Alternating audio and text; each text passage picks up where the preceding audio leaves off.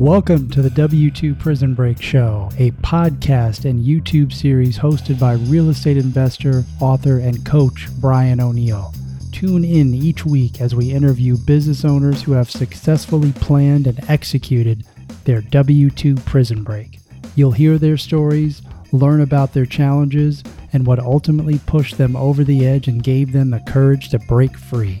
Most importantly, you'll discover they are not much different than you. Listen in each week as we give you useful insights and action items to start your W2 prison break and get you on the path you are always meant to be on. Hey everyone, welcome back to another edition of the W2 Prison Break Show. We got a great guest for you today. Before we dive into the episode, I just want to remind everyone that all the episodes of the W2 Prison Break Show are on YouTube. So if you have not already, subscribe to our YouTube channel. We'll leave a link in the show notes and you can watch the videos there, the full interview there if you prefer seeing our faces versus just listening to our voices. Okay, today our guest is Mike Makredes, and he began his real estate journey back in 2017 with a clear vision to build and scale a company that will help buyers and sellers in his community. We're going to be talking a lot about creative financing today. Mike has a sales background similar to me, sales and finance. He was able to use those skills and that knowledge and his past experience and bring that to his real estate terms business, MTM Property Solutions. After just 2 years of learning the business and scaling it in his own market, Mike was able to leave his W-2 job, and he has been officially full-time since 2019. Over the last several years, Mike has helped families buy the home of their dreams and has helped countless sellers maximize the value in their properties. You'll hear that today talking about creative financing. Mike's next goal is to expand into other markets and continue to build on his vision of helping families on both sides of the transaction. He's happily married to his wife, Tiffany, and they have a young son named Michael. Mike, welcome to the show, my friend. Good to see you. Good to see you as well. Thank you for having me.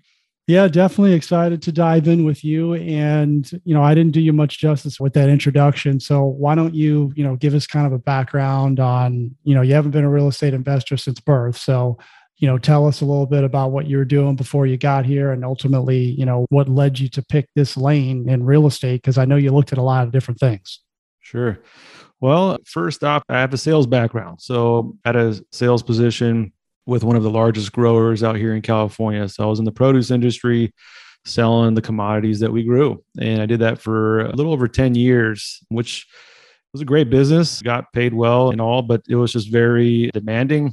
And the hours weren't great, never had any summers and things like that. So I was very limited for my personal life, and deep down in my heart, I was always an entrepreneur, right? So I was always looking for the next vehicle that I can get into to, kind of drive that inner spirit and take off with it. I mean, I was an entrepreneurship major in college as well. So I've always wanted to do it, even when at a younger age. I just hadn't really found the niche that I wanted to get into.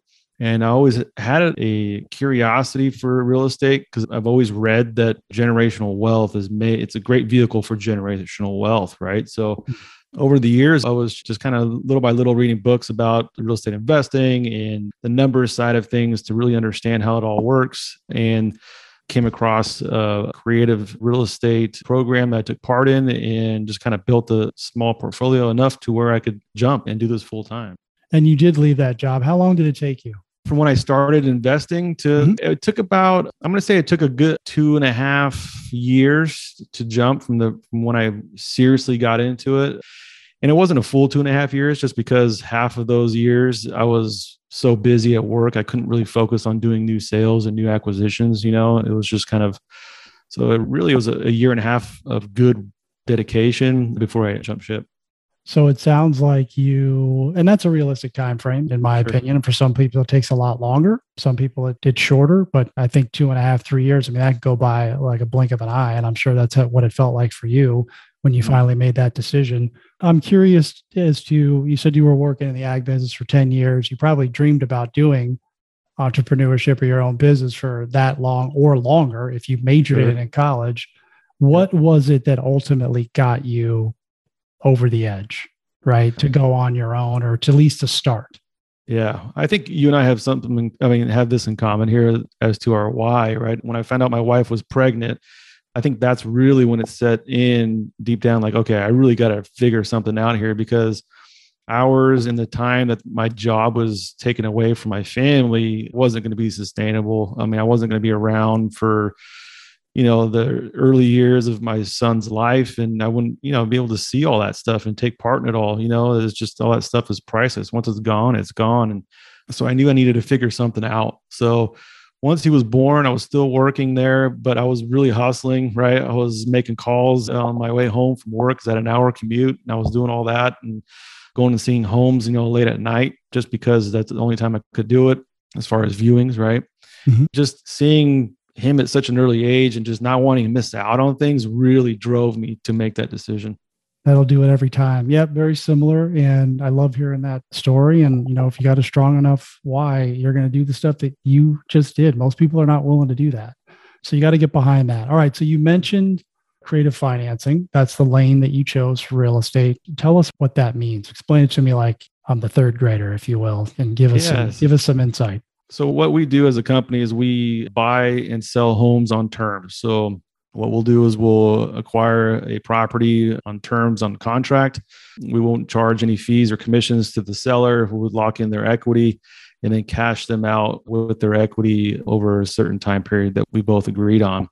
And then we would sell it the same way on the buyer side, right? We would mark up the price, was where we make our profit. We would lock in their price and then sell it to them, and they would cash us out once they get their financing in place over a period of time. So it's a great way to acquire a property without the actual loan or mortgage to purchase the property, right? For all the capital, right? We're buying these homes with practically $0, that we're getting into. And then at the same time, if these properties are free and clear, we're able to do, owner financing. If it has mortgages, we're doing lease purchases, right? We're taking over the existing loans. And it's just a great way for both sides to benefit off of the property, the buyer getting into a home and the seller selling the home at a market price with no commissions or fees. Yeah, no, 100%. Love it. Okay. So you mentioned two phrases that I'm going to ask you to explain a little bit further: lease purchase, owner financing.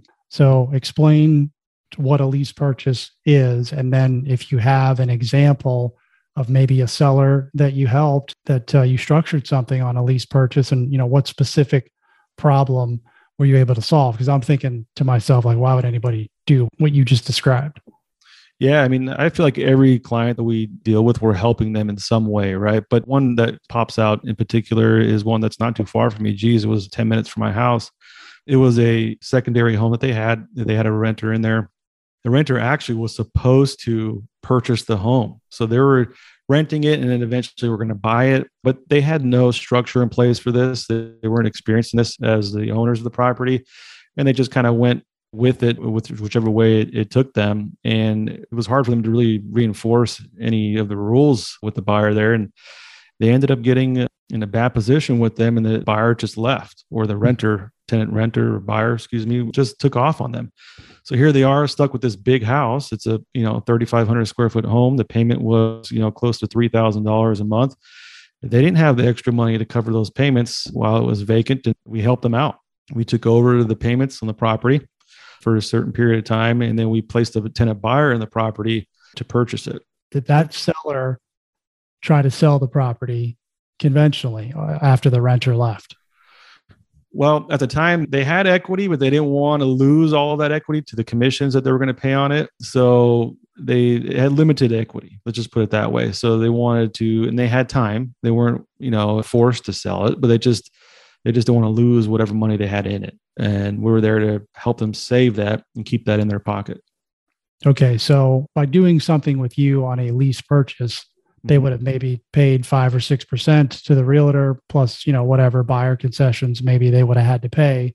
And yeah, they had a $3,000 payment, Brian. So just think about it. If it takes 90 days to sell the house, that's another $10,000 they would have lost just in payments on top of the commission and fees that they'd be paying. The house was in the 500 range. So, I mean, you're looking at 5-6%. That's another 30 plus closing cost, 1 to 2%. You know, you're getting up there, right? The equity's gone. So with me taking over, we negotiated a term to market the property and then a definitive takeover date with the payments. And I felt comfortable enough because I knew the neighborhood. I grew up in the area, that we were going to be able to get a buyer in there rather quickly. So we told them that, hey, cover the next payment. And then after that, we'll cover the rest. So you solved the problem. Their problem was the payment. They didn't want to make the payment, and you came in and solved that problem. And then they were able to move on, and you were able to get the house under agreement. Right. And they saved on the commission as well. So not only did they save, 3-4 months worth of payments, they saved on the 5 or 6% of commission as well. So all that was saved in their pockets. So I'm being facetious here. A lot of people, we hear it all the time. We're in the same business. Why would someone ever do that? Well, you just gave the listeners 40,000 reasons why a seller would do that. $40,000. Like, hey, me too, probably. Again, if I was scared of facing that $3,000 payment, I love the way that you broke that down. I don't think most people think about the monthly payment. It's like, well, I got 50,000 in equity, but they don't think about the holding costs over a 90 or a 3-month or a 6-month period. Very good point. I'm glad you brought that up. Mm-hmm. Okay. So what happened? Go ahead. Sorry. So then we found a buyer, and this is a great story too. This couple actually was a family of 5 that they were renting at the time. Their credit was hurt from the past, right? They had medical bills and all kinds of other things that just hurt their credit in the past, and they just weren't able to qualify for a loan. They made enough money. They had great jobs. One was a psychiatrist. The other one was, worked for the government, did something in the county there. So, but they were both well-educated and had great positions where they worked, and they had good work history there too, right? They didn't just start working there. So they were good candidates. They're more of what we look for, right? The candidates that have the room for growth, but just to have a past that has really held them back to push forward, right? And get past everything that they've done in years before. So they were great candidates for our program. They came in, their family got a beautiful home within about 2 years, a little over 2 years. They were able to get their financing in place. At the same time, the market did appreciate. So the price that we did lock in for them at the time, they even gained even more equity on top of that at the time that they were getting their financing done. So it's a great program for them because it gave them time to make future down payments with us, right? We scheduled out down payments throughout their term. Yeah. That way, by the time they were able to go to their lender, they had a substantial amount total to put down, which made them look even better on their application, right? Going through that application process. And allow them to get a better rate too, a more competitive rate to lock in when they got their financing completed. So all around, just a big win on their side, not only moving it to a home, but getting a great loan for the property and setting up their future for their family with the roof over their head, right? Yeah, absolutely. And I'm curious, what percentage down payment did they end up putting down to get that great loan? Yeah, so they started off putting down 5, I think it was around 5 or 6% at the time of moving. And then by the end, they put down 20% over a 2.5-year period. So every 12 months, we had an amount due. And I let them choose the amounts. I told them we need to hit this percentage because it was going to be a jumbo loan in the area, right? Yeah. So we needed to hit a certain amount. That way they could, for sure get a loan, right? 20%, you're going to get a conventional loan. Almost any lender is going to take you with that amount. Absolutely. So this is a great rent to own, which is essentially what you did. And the seller, it sounds like you tried to do it, but was unsuccessful. I'm going to ask you about your process a little bit and why you were able to get these buyers into a position to win. What was different about their mindset? They just had this incident that happened to them. It sounded like with the medical situation, but everything else was there. They wanted to be homeowners and they come across your property. I mean, what was that whole process like? If you could walk us through that.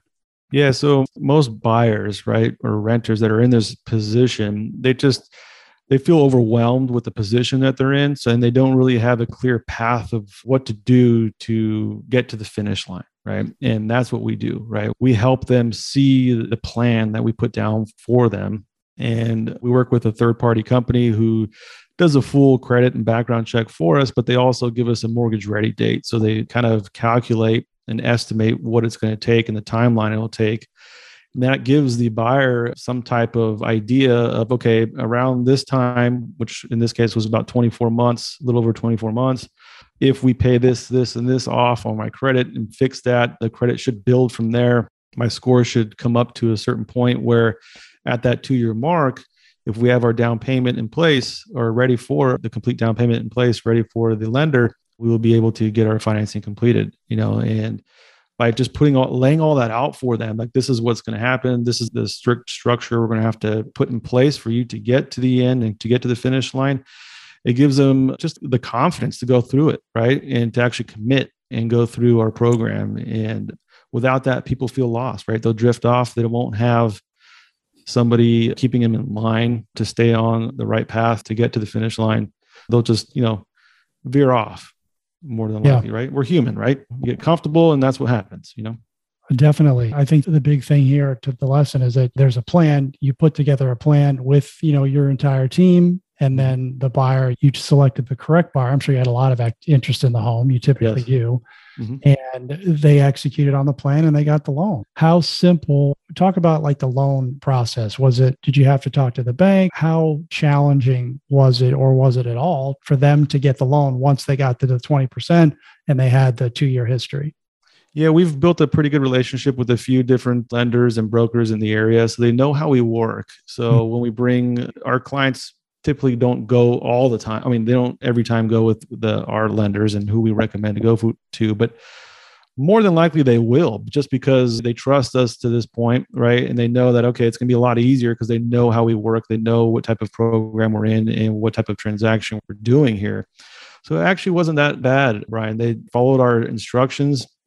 And then whatever the lender wanted on their end, they just had to provide it to them, which is more of, just a proof of income and things like that. They had a W-2 job, so it was pretty simple to do. It was just a matter of their credit and then just proving how much they were making combined for that year. So simple process. The way we have it down now, it took a little while to get all that set up, of course, over the years, but we have good relationships across the board to help our clients get to the finish line and succeed. Awesome. Love that. And there was no issue with the staggering of the down payments, again, from the bank, because that's, again, none of this is conventional. So again, did you have to educate? I know you have lenders that you work with, but have you had to educate lenders that maybe you don't work with? Yeah, there is a few. Rocket Mortgage was one that we had to deal with recently, but they actually took it. I thought it was going to be a little bit more difficult to explain it to them just because nationwide, you're always dealing with different associates that work there, right? Representatives, I should say. And I was fortunate to get the same one for the entire time of that deal. So he understood and he went back and explained it to his underwriter, and they got us exactly what they needed for it to go through, and we provided that to them. So we keep good record of all of the down payments that we're taking in on both sides. So we tell our buyers to make sure that it's coming out of your personal account. They have to source where the money's coming from. So once you have proof of that, where it came from, you're going to have to show that at the time of financing. We also show it on our end that we received it from which account, which would be their personal account. It all jives, right? It all links up together and they're able to see the big picture. So yeah, it's non-conventional, right? Not the conventional way of doing a home purchase transaction, but we seem to figure out what they need now and how to get around certain obstacles. Right. Absolutely. Okay, great. So I have to ask you, what did it feel like when they got their loan from the buyer side and the seller? I mean, I'm sure there was happiness all around. So share that experience if you could. Yeah. So, I mean, we actually had this home under contract for 48 months and we ended up getting them cashed out in 2.5 years. So, it was almost a little bit more than half of the term is all it took to get the seller their equity, which they were ecstatic about. They thought they were going to have to go the whole 48. And so we made the sellers happy on their end, right? We under-promised and over-delivered on that side. And the buyers, I was super happy for them to get a loan from where they were. And the credit wasn't good at all. I mean, Brian, their credit was in the tank, probably the lowest I've seen out of the majority of our clients. But they had the income and they had the base to succeed out of this, right? And that's what we kind of look for. When we're looking at buyers, and I don't want to get too deep into this because we can go totally off on a different subject, but it's not necessarily who has the biggest down payment, right? For us, it's the big picture, right? We want a strong buyer fundamentally, with their job all around, because those are the ones who are going to be able to succeed in the long run. And the banks, it's going to look better to the banks too. So the down isn't everything to us. That's a great point. And no, I have no problem with taking the conversation to different areas. It's important to discuss these items. And, yeah, you're right. I mean, someone could have a huge down payment, but, be on a job for 6 months. During COVID, people in the restaurant industry, that wasn't a very stable area because you just didn't know, what was going to happen. So right. Great that you bring that up. I just want to emphasize the point that, and you mentioned it, the credit was just not there. It was probably the worst you'd seen. Mm-hmm. Like, it's all fixable. Right. They were probably in a position, I'm guessing here, where they felt like they had no alternative, like they were going to be renters for the foreseeable future, years and years and years. Mm-hmm. And it's something that in a short amount of time, they were able to repair and get their dream house. You gave them that opportunity. Yeah. If you put a plan in place for them and they see the end goal, and by them putting the down payment at the time of move-in kind of they have skin in the game, right? So at that point, not only, are we protected on our end with our investment, but the buyer feels like they have to commit to this journey, right? And to this deal that they're doing here, because they could ultimately lose it in the end, and they don't want to do that, right? So I think our program kind of, in a way, forces them to be committed. And I think it's a good thing, right? In the end, it works out for the better for everybody. So yeah, it's a great thing we're putting together here. 100%. You're changing people's lives here, and that's a good thing.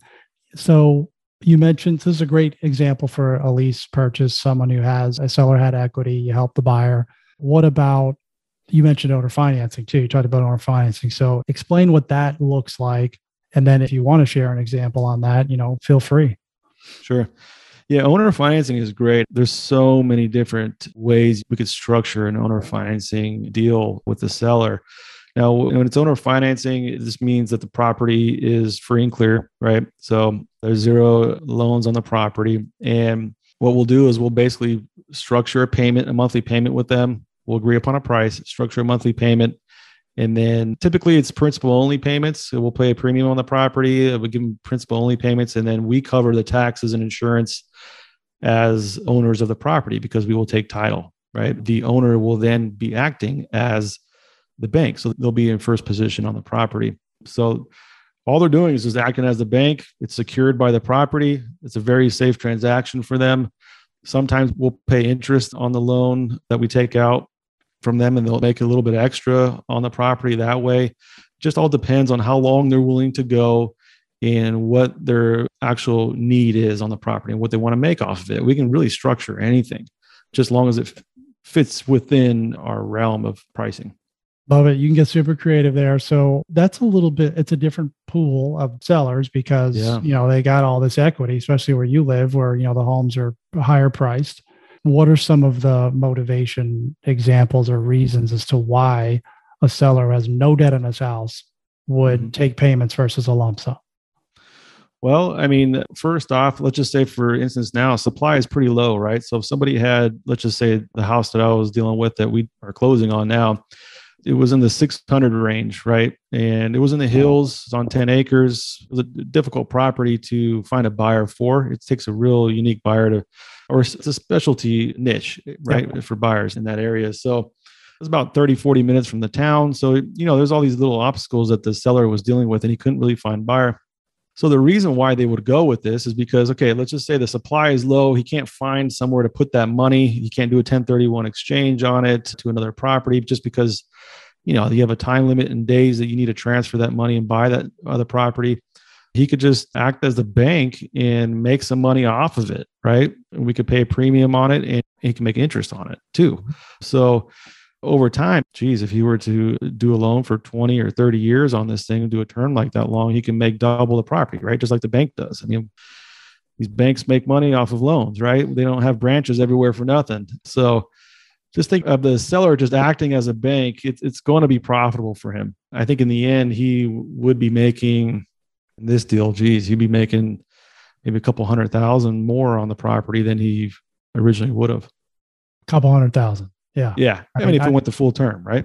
I love that you brought up all those reasons. So, and I'm with you on this. I just don't think people think this way. And I just encourage anyone to, because you said there's bank branches everywhere, right? Just if you've ever bought a house, look at the truth in lending statement. Look at what you pay for the house. On a $600,000 house, you're paying double over 30 years on 3.5% interest. That's the power of compound interest. So, if you as the seller want to get the most for your money, act as the bank, take the payments, even a small amount of interest compounded over 20 or 30 years is going to make you way, way, way more money. I mean, it's not even close. Right. You have the property to back the money up, right? It's not like they're just putting the money into some type of, business or something that's running where you have the risk of it failing. I mean, you're protected with the property.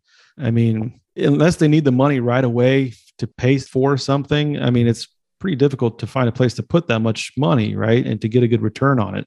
So if we're able to give them that return and have that security with the property, then it becomes a no-brainer, So it's more of a sophisticated, again, this seller had a real estate challenge. They couldn't sell the house, right? It was in a remote area, but then also it was vacant. It was vacant as well. So they weren't living there. They were a few hours away from the property. So it was difficult for them to go up there and, monitor and just keep an eye out on it. And, it was becoming a hassle, And you were able to find a buyer for the property that they couldn't find.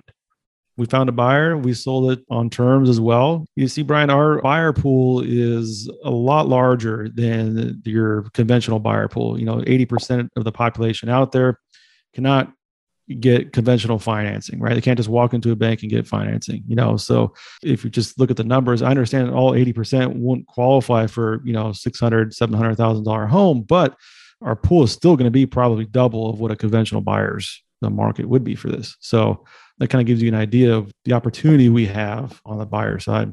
Yeah. No, great point. I mean, 2 out of 10 loan applications get approved. I mean, it's a very low percentage for the sellers. It's difficult to get a loan, right? Even if you have a great credit score, you still have to go through the ringer there.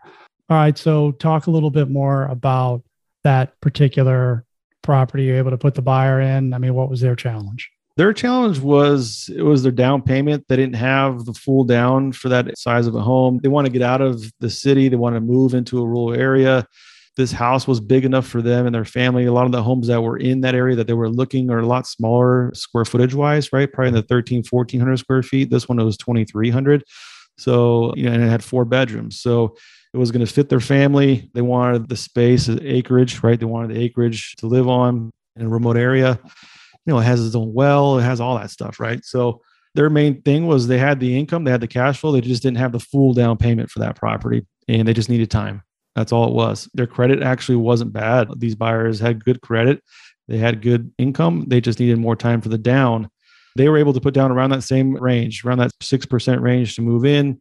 And then I was going to try to get them up to 10% within the first year. And then from there, we're trying to get them up to 20, but it would be just icing on the cake. I think they'll be able to get approved with 10% on that property. Just because of the county that it's in, it's still not a jumbo loan. So it'll works out. Yeah. Okay. Yeah, I think it's safe to say, Mike, that most people aren't walking in with 10 or 20%, even, qualified buyers right from the get-go. So you're going to get, there's a lot. And that's the thing too with sellers, I think that they don't really look at is, sure, you can get a conventional sale at your price, but what if it's a low down payment loan? I mean, are they going to close? Right. Are they going to close on the property and they going to tie your house up for 60 days and you're still paying the $3,000 mortgage? I mean, there's all these things to consider. And again, our buyers, in some cases, some of the buyers that we work with are stronger than conventional buyers in terms of income and funds. They just need either seasoning or credit and repair. Yeah. And there was 2 income earners in the family, right? So one of them was self-employed and he needed some more seasoning as well. So that was a great point you brought up that I didn't mention. The bank's going to want at least 2 years of proof of income for the self-employed, and he needed more time. So he was making enough cash flow. His business was bringing good money in, and he just wanted more time for the taxes to prove his income. And that's all it was. It's amazing that self-employed get treated the way that we do by banks, when we're typically more qualified. And I say we, I'm talking about all business owners, we're typically more qualified financially than some W-2 employees that they'll write loans on. It's just strange how that works out, don't you think? Yeah, the W-2 employee could lose his job that very next day, right? I mean, it doesn't mean he's any more secure than what a self-employed person would be, right? So yeah, it's confusing the way they worked it out, right? Completely. I don't make the rules. We just, again, we're not the banks, so we don't have branches everywhere. But so I think the audience, it's clear that you're in California. So what areas are you working in? Are you looking to expand? Like, give us some input on that. Yeah, I'm here in Fresno, so I'm in Central California. My immediate area that I work is really within a 2-hour radius north and south. So I'll go down to Bakersfield area, then up north to the Modesto area. I'm not sure if you're familiar with that, but it's just, 2 hours north and south.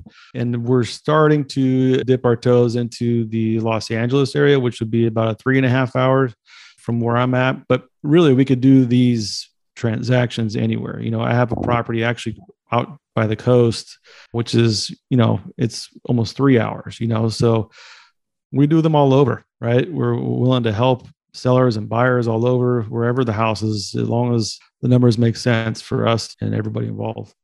Yeah. And I think it's just good to point out that one of the reasons you can go further with your properties is that you're not a landlord. Right. So you don't have to go out and fix stuff. The buyers handle that because they're acting as the homeowners and they take ownership of the property. That is correct. Yeah. Excellent. I was going to ask you about the market. I mean, we talk about this all the time. You're in California. Yeah. It's like, how in the heck is this guy buying houses on owner financing or lease option? So we all know that it's, bananas out there, but just give me your take on the market and why you're still able to find sellers that you can help. Yeah, I mean, there's no doubt that the supply is a lot lower than it has been in the past, but in any market, there's always going to be either an expired listing, someone who's having difficulties selling their home because of one situation or another, right? Whatever their motivation may be, there's always one out there or a few out there, right? That need extra help, right? It's just not moving. 100% of the homes aren't going to sell every month. You pull an MLS expired list and there's always expired homes on there. There's reasons why they didn't sell, and our job is to dig deep and find out why they didn't sell and see if we can help any of those individuals and families. And that's what our job is, right? We want to help the seller complete the sale of their home, keep as much money in their pocket as they possibly could. And then for us to help on the other side of the transaction, a buyer to get into a home that they never thought they would have been able to get into. Excellent. And you gave 2 great examples of motivation that, really no market's going to solve that. I mean, the rule, no matter how hot the market is, that seller with the rural property wasn't probably going to find someone, or it might have taken a little bit longer. So it's great to know, look, we're not lost on this. Most people are going to go the conventional route, but you need to know what the alternatives are. You need to know what the options are. And Mike is a great option. Where can they go to find you and talk to you about either selling their house to you or getting into your rent-to-own program? Yeah, you can go to our website and reach out to us there, MTMPropertySolutions.com. You can send us a message on there. We'll get back to you rather quickly. Go straight to my phone, my email. You can see our inventory on there. And then you can also watch videos that we have that explain our programs on both the seller and the buyer side on how things work and what it'll take for you to be a part of it. So MTMPropertySolutions.com. So we'll be sure to put that link in the show notes. Mike, this is great stuff. I appreciate you educating us today. Before we wrap up, was there anything else that you wanted, any final thoughts you had or anything I forgot to ask you that you wanted to share? I think we covered everything. I mean, just want everyone just to think outside the box for once, right? That's what I did going into this. I thought there was only one way to invest in real estate, right? And that's just to have the cash to put down, to get a loan, to buy it. I found out there's other ways to do that, studied it and mastering that currently, and do the same on your end, right? With whatever you're doing. It might not be real estate, it might be your own craft, but think outside the box of whatever you're doing. There's more ways to skin a cat, right? More than one way. You got that right. No, that's great advice. Great way to end the show. Mike, thanks for spending some time with us today. And yeah, everyone, make it a great day. Thank you, Brian. Thank you for tuning in to another episode of the W2 Prison Break Show. Don't forget, you can watch all full video episodes on our YouTube channel. Definitely check that out and please subscribe. Go to W2prisonbreak.com to learn more. If you like this show, Please leave us a rating and review so we can continue to support you and the thousands of others planning their W-2 prison break. Here's to you busting out.